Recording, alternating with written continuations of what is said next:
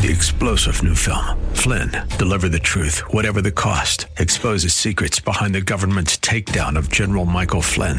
Flynn knew what the intel world had been up to. He ordered the first audit of the use of contractors. This set off alarm bells. He told the truth. He was the most dangerous person for Donald Trump to hire. They had to get rid of Flynn. Flynn, deliver the truth, whatever the cost. Available now. Watch it today. Go to salemnow.com. salemnow.com. Are you looking for truth from God's Word that you can understand and apply to your life? You'll find it today on Make It Clear with Dr. Stan Ponz, Bible teacher and president of Florida Bible College in beautiful Orlando. Listen now as Stan makes it clear.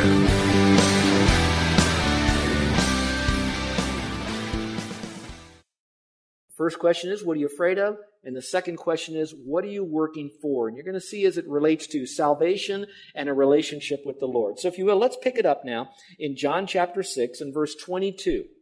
It says this, "The next day the crowd that stood on the other side of the Sea of Galilee," remember he's on the west side, they're still on the east side. And the reason it says the other side is because Jesus is on the west side. That makes him on the other side, the east side. "They saw that there was no other small boat there." So they're kind of scratching their head. They remember that there was a small boat that was over there when the disciples came over, and now the boat's not there, except there was one, but that was the one that the disciples entered into, not Jesus. So now the boat's gone, the disciples are gone, but where is Jesus? And so something must have happened because a word must have gotten to Tiberias. Now, where is Tiberias? Look back in your mind over at the Sea of Galilee. Remember, they are on the east side. He is on the west side. Tiberias is on the southwest side of the lake. And that was kind of another fishing area as well. So it's not uncommon to have a lot of those boats. And word probably got to the guys that there is a huge crowd on the east side of the Sea of Galilee. And being entrepreneurs, we're thinking, I imagine that crowd does not want to have to walk all the way around the northern part of the Sea of Galilee. Let's send our boats out there and we can maybe charge and bring them back over. So now you're seeing these guys looking for Jesus and they didn't know where they were. Now remember, they're kind of scratching their head. Because remember seeing the disciples. They saw the disciples get in the boat. Jesus is not there. It's pitch black. Maybe he's up here in the mountain. Now it's morning of the next day. We don't see Jesus. Don't see the boat. Where did Jesus go? He must have evaporated. Had no idea where they were. These other boats show up to take him now to the west side of the Sea of Galilee. Now pick it up at verse 23 again. "There came other small boats from Tiberias near to the place where they ate the bread after the Lord had given thanks." Now verse 24. "So when the crowd saw that Jesus was not there, nor his disciples, they themselves got into the small boats that came over from Tiberias, and they came to Capernaum seeking Jesus." Now again, our question for today is, what are you working for? This will make a lot more sense as we open up this package. But for you right now, you might ask the question, what am I working for in order to get into heaven? In order to have an eternal relationship with God? What am I working for? Because we're going to answer that today. So they go over to Capernaum. Now for some of you, again, that's on the west side. Capernaum is more of a capital city of the region, but more than that, it would be the headquarters of Jesus in northern Israel. Some would also call that his northern hometown. He's a homeboy from Capernaum, although that wasn't where he was born. So he really kind of hung out in that particular area, and it was normal to say, well, we know that Jesus would hang out over there, so let's go to Capernaum. Maybe we'll find him there. Now the question is why were they going after Jesus? Why did they want to go see him? They were seeking him. I thought that was interesting because when you look through this, you'll see where the disciples were in a problem and Jesus walked to them. These people were in a problem and they had to walk to Christ. Maybe it's God's calling you today that you need to be seeking the Lord. It could be that you're listening to me on the radio or maybe on the internet and you've come to a crisis in your life and you're finally saying, you know, no matter how bad it gets right here, my real crisis is, where am I going to go when I die? I preach a lot of funerals throughout the year. And towards the end of my message, I bring this to the people. I say, you know, you're here today in honor of the person that you're thinking about who passed. It's a celebration of life. But I also know that many people, when they're now sitting in a funeral, in a memorial service, for the first time, they're thinking about their own mortality. Where will I spend eternity? Where will I go? Well, maybe you're at that point in your life. You got a bad report from the doctor. Something has gone on. You have a loved one that's struggling. And you're to the point to say, what is it in order for me to go into the afterlife in a place that'll be wonderful and glorious? Well, that could be the very thing that they were doing, but I don't think so. I think really what happened here is that these guys were not looking so much for a miracle worker necessarily, but as someone who could provide for them their basic needs of life. They just wanted to eat. Let's see what it says. So they were seeking Jesus. In verse 25 it says, and when they found him on the other side of the sea, they said to him, Rabbi, which means master teacher, when did you get here? In other words, they're still trying to figure it out. We didn't see you get in the boat. We didn't see you walk around. They didn't even have a clue that he walked on the water to get there. So when did you get here? It's only been about 12 hours. How did you get here? And you had to travel so many miles. And I love this about Jesus, is Jesus answered them, but he really didn't answer them to the question they asked. They asked one question, but he answered it differently. He said, truly, truly, I say to you, you seek me not because you saw the signs that I've done, but because you ate of the loaves and you were filled. Now, this is a pretty powerful verse as he starts setting this up. You know what he's doing here? He's looking now not so much at what question they're asking, but he's drilling deeper into the motives. He knows that their real motives are different, that they really want to eat something. And they really weren't looking for someone who would be God, because through all of his miracles he was performing, he was revealing that he was God, that he was the one who had control of everything, and that he was the one who was in charge, large and in charge. The other phrase that's interesting in verse 26, you see the phrase truly, truly? I'll give you a hint. It is found more than 20 times in the Gospel of John alone, truly, truly. In fact, in this chapter, it is found 3 times. How many of you have been here long enough that occasionally I will say, look up here for a moment, look up here. How many of you have heard me say that? Would you raise your hand? That's my way of saying truly, truly. That means everything I say is important, but I really want you to pay attention now. A couple weeks ago, I said how many times you've gone to your kids and you say, hey, look at me, look at me, look at me. And you want to tell them something and you want to make sure they really get it. Well, Jesus is doing the same thing. Rabbi, where you been? And he says, listen, I know why you're here. Look at me right now. I want to teach you something. And you know what's so important right now? We're at the section of Scripture that he's saying to you and me right now. Truly, truly, look at me right now. And I really like you to listen for this reason. As I open up this message on salvation is by faith alone, I know that I really have an uphill task. My uphill task with you folks here is not because you believe it or don't believe it. It's because you might believe it and it has become so much in the past that you say, okay, I already know that. Give me something for today. I want something because my finances are messed up. My kids are messed up. My relationships on the job are messed up. And I want to help you with the nasty here and now, but I'm going to tell you that every way that you could be helped now sustainably is going to be built upon that doctrine of salvation being by grace alone, through faith alone, in Christ alone. So you need to know this. You need to own this. It needs to drive you. It is the core value of our faith. Jesus is God. The Holy Spirit is God. There is only one God. Salvation is by faith alone. That is a core value. And so today I want you truly, truly, he's saying something very important to you and me. So over here he says this. He says, you know, you didn't look for a sign. You just wanted me to feed you with loaves and to be filled. Maybe right now the Lord has become so much of a genie to you that when you get into a problem, you just go to him and you want him to solve your momentary temporal issue that you're going through. Will he do that? Yes. Every time, his own way? Yes. He did it with the disciples. We already saw that. But I want you to know that he is more than just the person who will provide for your every need. Can you say like Job, though you slay me, Lord, yet will I trust in you? Now think about that phrase. Can you? Will you say, though you slay me, Lord, yet will I trust in you? The only way you could say that is if your highest core value is that you know that God is so much a part of your life. He is your life in Christ. And you can trust him fully with that. So that it really doesn't matter how much better this world gets. And in a sense, it doesn't matter so much how worse this world might get. Because you know that by faith alone, in Christ alone, you do have another world which will be with Jesus Christ. And it's that world that will give you the ability to walk through this world with a sense of contentment and joy, and the ability to reach out to those other people who do not have that same hope, who really only want to do is to control what happens to make this world a better place, only then to die and spend eternity separated from a very loving, altogether wonderful Savior. And that's why this is so very important. I thought this would be interesting for some of you. In the Greek it says, but because you ate of the loaves and were filled. Now when you read that in the Greek, it sounds like, I fed you, the little rolled up, bun, maybe a little cake I gave you here, a little bread cake, and you were filled. That's what it looks like. But in the Greek, it's a little bit different. You know what it says here? When I fed you, because you ate so full you were almost exploding. You ate so much like an animal would stuff themselves like a stuffed pig. And you loved the fact that you had as much as you could eat of the loaves and you were completely full. Have you ever eaten that much? That's what these guys did. When we adopted our boys, our youngest boy was 7 when we got him. By the time he was 10, I was pastoring in San Antonio, Texas at the time.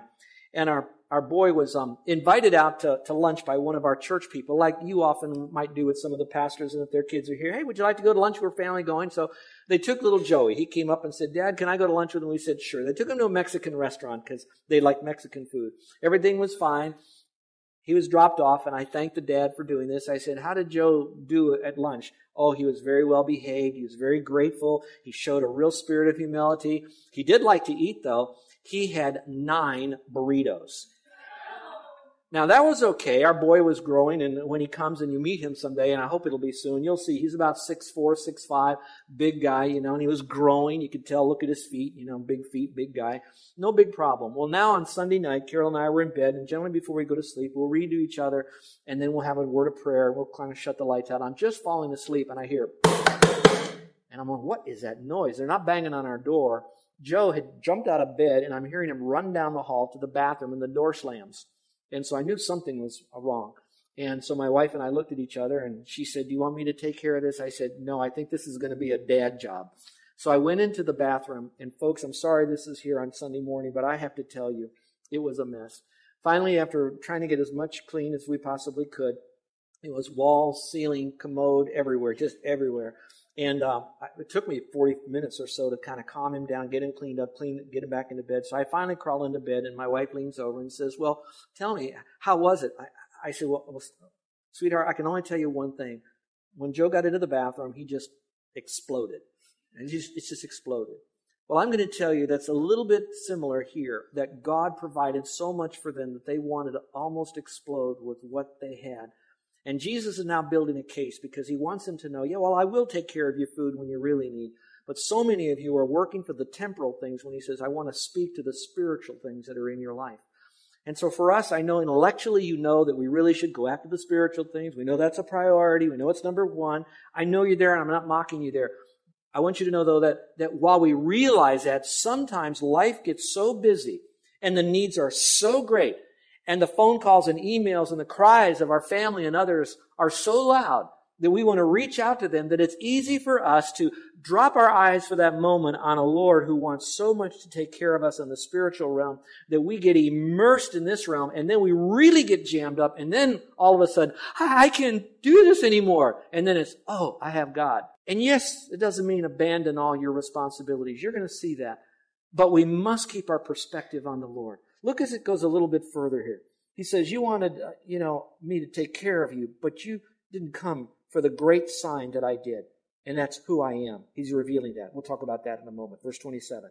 Now he says, do not work for the food which perishes. If this is your Bible, it might be helpful for you to know that what is happening here is that it's in a tense that says, do not keep on working. So it's not like I work and then I get back to the Lord again. These people were just driven by a work ethic for the things that would provide for their daily needs. That was really driving them, was this work ethic. So they kept on working for it.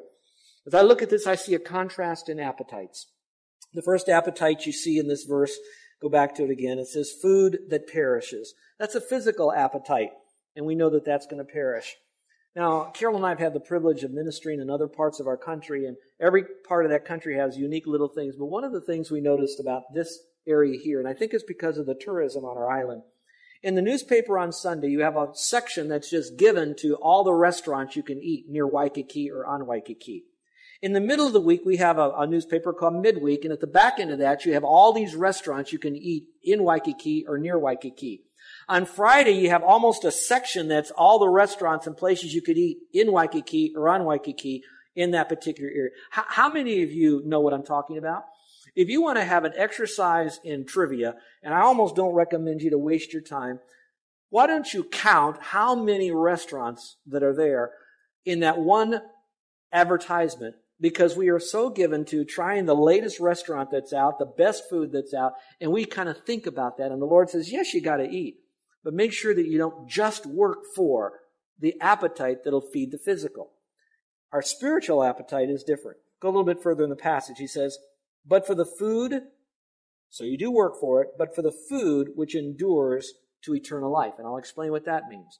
He's now making the contrast between that which endures, which is eternal life, and that which perishes, which is of the earth, of the things that are earthy, the things that are not spiritual, the things that are not eternal. You're going to have an appetite, but he says make sure that the priority of your appetite is going to be one that would be spiritual. Now that doesn't take rocket scientists to see this in here.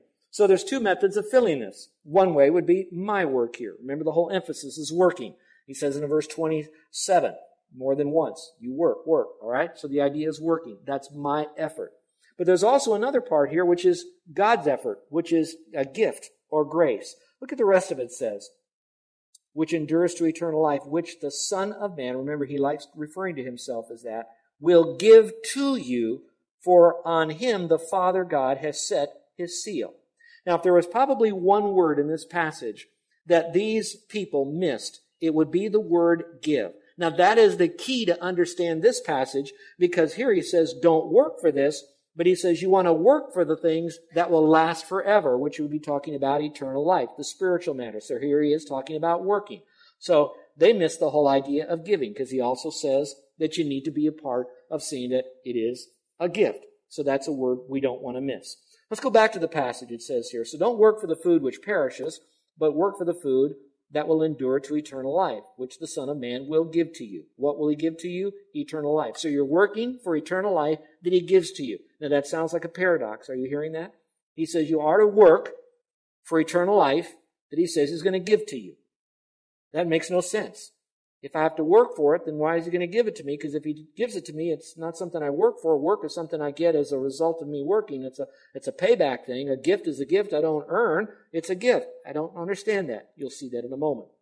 Remember, he says, for on him the Father God has set his seal. Now, you might want to mark that, because what he's saying here is, in a minute, I'm going to tell you that what you're really working for is the gift, and that gift is me. So the whole emphasis again in this passage and the previous passages is you need to see that Jesus Christ is God, and you're going to be looking to me for the gift, and you're going to receive the gift from me, and the gift is me because I am God. I'm all wrapped up into one. Now, many of you might remember, those of you that are older, do you remember years ago when you would buy something, on some items they would have what is known as the Good Housekeeping Seal of Approval? How many remember that? That would tell you that this item was usually safe for the family. It's been tested. You could go ahead and use it. I don't see those on many items today. I haven't seen them on very many at all. In fact, maybe another way to say this, more current to our culture at this time, is you've been watching television, and maybe it's on the radio. I don't listen to a whole lot of radio, but maybe on television, you've seen that there's been a political candidate. And after the end of this little advertisement, what does the candidate usually say at the end of that little advertisement about himself? What does he say? I approve this message, right? Well, that's what Jesus is saying. He's saying, here's what it is, and I approve this message because who I am. An interesting little anecdote was told to me a couple of weeks ago. One of our men was putting his daughter to bed like he would do, praying with the daughter, reading. Husbands and wives, moms and dads do that. And it was kind of a sweet thing he was sharing with me. And at the end, he said, it was so neat to hear my daughter pray. And so she prays a beautiful prayer as a girl developing in her prayer life and her walk with God and praying with Dad, one of those memory moments that you never want to forget. And at the end of it, she said, in Jesus' name, amen. And I fully approve of this prayer before you, God. And that was the end of it, you know. Well, as cute as that might be, when Jesus says, this has the seal of God, I'm approving of this, do you know what he's really saying? And this is why I just want to affirm you for being so faithful at coming to church. About 4 weeks ago, I opened up a passage of Scripture where Jesus now is using 5 witnesses to approve the fact that he himself is God. So one more time, he is reiterating the fact that I am God, and this is the seal. I am God, and I am the one who's been sent by God. I am the gift that you're going to work to get, that I'm going to give to you. Now, I'll explain the work in just a moment. Now, if you want to know what were the 5, they were, first of all, he says that Scripture was one of it. The second was John the Baptist. The third was God the Father. The fourth was miracles that he did. And the last one was Moses. So again, over and over again, he was proving who he was. Now, he says, it's a gift, but you work for it. What does that mean? Let's go a little bit further here, and you'll see where it says it, and I'll try to unpack it for you. Go to verse 28 now. Therefore they said to him, which is a pretty common question, well, what shall we do now so that we may work the works of God? In other words, if we've got to work for this, what's the work that we need to do so that we can have the food that will endure to eternal life? So now remember, it's a gift, but you work for it. How does that all make sense? Now Jesus then sets the groundwork in verse 29 by saying this. He responds to them and says, this is the work of God. This is a key verse. This is a verse you want to underline and know and refer to over and over again. When people say, do you have to work to go to heaven? You can tongue-in-cheek almost say, yeah, you do have to work to get to heaven. Do you know what work you have to do? And they're going to come up with 10 commandments, being water baptized, and a whole list of stuff through their own little tradition, religious tradition, or something they make up themselves. You take them right back to this. And you say, you want to know what the work of God is that you do? The work that you do is that you would believe in Him whom He has sent. Now, I want to park on this because I wanted to give you, in your Bibles, if you want to write this down, I'm going to give you a chain reference now. It's not going to be on the screen. It's not on your worship folder outline. I want you to write it down, and I'm going to give it to you in the order that I would like you to have it, and it'll be in a sequential order. So I want to build my case to explain what does it mean to have the work of faith. What is this work of faith? So let's give you number 1 down here in your outline that is here, and then I'll give you the verses. First of all, we need to remember the powerful truth is belief is not a single act. I need to explain what that means when you write it down. Belief is not a single act. I'm going to contradict that in a moment because I want you to see it in the bigger picture. Some of you are going to say, no, I thought you have to keep on believing. Yes, because without faith, it's impossible to please God. So our whole life, as a person who's now going to look to Christ, we look to Him in faith, and it's not just, I believe in Him today and I quit believing in Him tomorrow. It's a continual act of faith in God. So it is a continual process of faithing Him. Now, let me clarify that. Some will now take it so far and say, okay, that means that if I stopped believing in Him, does that mean I will lose my salvation? The answer to that is absolutely not. Now, here's the parentheses. I do not have time to totally unpack that issue until next week, because I'm going to spend next week's message going over the eternal security of the believer in the issue of believing. But let me come back here. So what do? I come to the Lord as a sinner. I know that I'm lost. I know that my good works can't get me to heaven. I look to Christ. I know that Jesus is God. I know that Jesus went to the cross, and when He died there, He took all the sin of all the world of all time on Himself. He died. He satisfied the payment for that sin by His death on the cross, a horrible death. And then He rose again from the dead to prove that not only was He God, but He had victory over death, more power over death, victory over Satan, victory over hell, victory over sin. So I'm believing that He is who He claims to be. He proved it by what He did on the cross for me, and it was a finished act when I trust in Him. Now here's that one moment of act of faith. I now place my faith in Him. Once I place my faith in Him, what happens then is that now He, with me, I get what is known as regenerated. I am now born again. I now have His Holy Spirit within me. I am now made fully a new creature. Doesn't mean I don't sin any longer, but positionally, I am brand new in Him. So once I'm believing in Him, I am sealed totally. Now, I keep on believing because Colossians says, through Paul, says that as I received Him by faith, so I walk in Him. That's why when you read through Scripture, it's going to talk about continuing in your faith, keep on believing, etc., etc. Not so you'd lose your salvation, but because from the beginning to the end, it's impossible to please God without faith. Now, last week, we taught on the whole issue of fear. I didn't have time to unpack this, but part of fear is this. When our fear rises, it's because our trust is diminished. The more faith we have, the less we have fear. The more fear we have, the less we have faith. So if I want to deal with my fear factor, I have to deal with my trust factor. Now, how do I get more trust? Well, it's simple. The more times I spend in God's Word and believing it to be God's mind on paper and sufficient, then my trust factor rises because while I'm in the Word, I have to believe the Word. I am now believing that Christ is the Christ of the Word, and now I'm focusing upon Him, and my faith factor rises, and now I believe, hey, He is God. He is sovereign. Nothing will happen to me apart what He either permits or prescribes. And it's all for His glory and hopefully for my character development. But none of that is to get me into heaven or to keep me saved. That's something that I do afterwards. Now, some of you might say, what happens if I have a bad hair day and I begin to doubt God? The Lord is very clear on that. While He does want our faith to increase, while He does want us to continue in faith as a believer in Christ, not to stay saved, He does say in 1 Timothy, He says, if we believe not, in other words, as a Christian now, spoken to believers now, when we have that bad hair day, when we believe not, He says He abides faithful because He cannot deny Himself.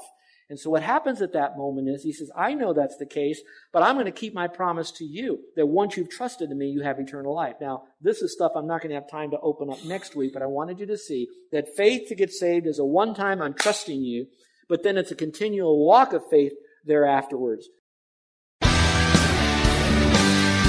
You're listening to Make It Clear with the teaching of Dr. Stan Ponz, founder of Make It Clear Ministries and president of Florida Bible College in beautiful Orlando, Florida. Make It Clear is dedicated to taking the Word of God with clarity into every person's world. It is the support of listeners like you who make the ministry of Make It Clear possible. You can provide your tax-deductible gift to Make It Clear online by going to makeitclear.org. Or you can mail your gift to Make It Clear, P.O. Box 607901, Orlando, Florida, 32860. Thank you for helping us make it clear. If you would like to have Dr. Ponz speak at your church or event, please send us an email at tellmemore@makeitclear.org. Thank you, and remember to make it clear.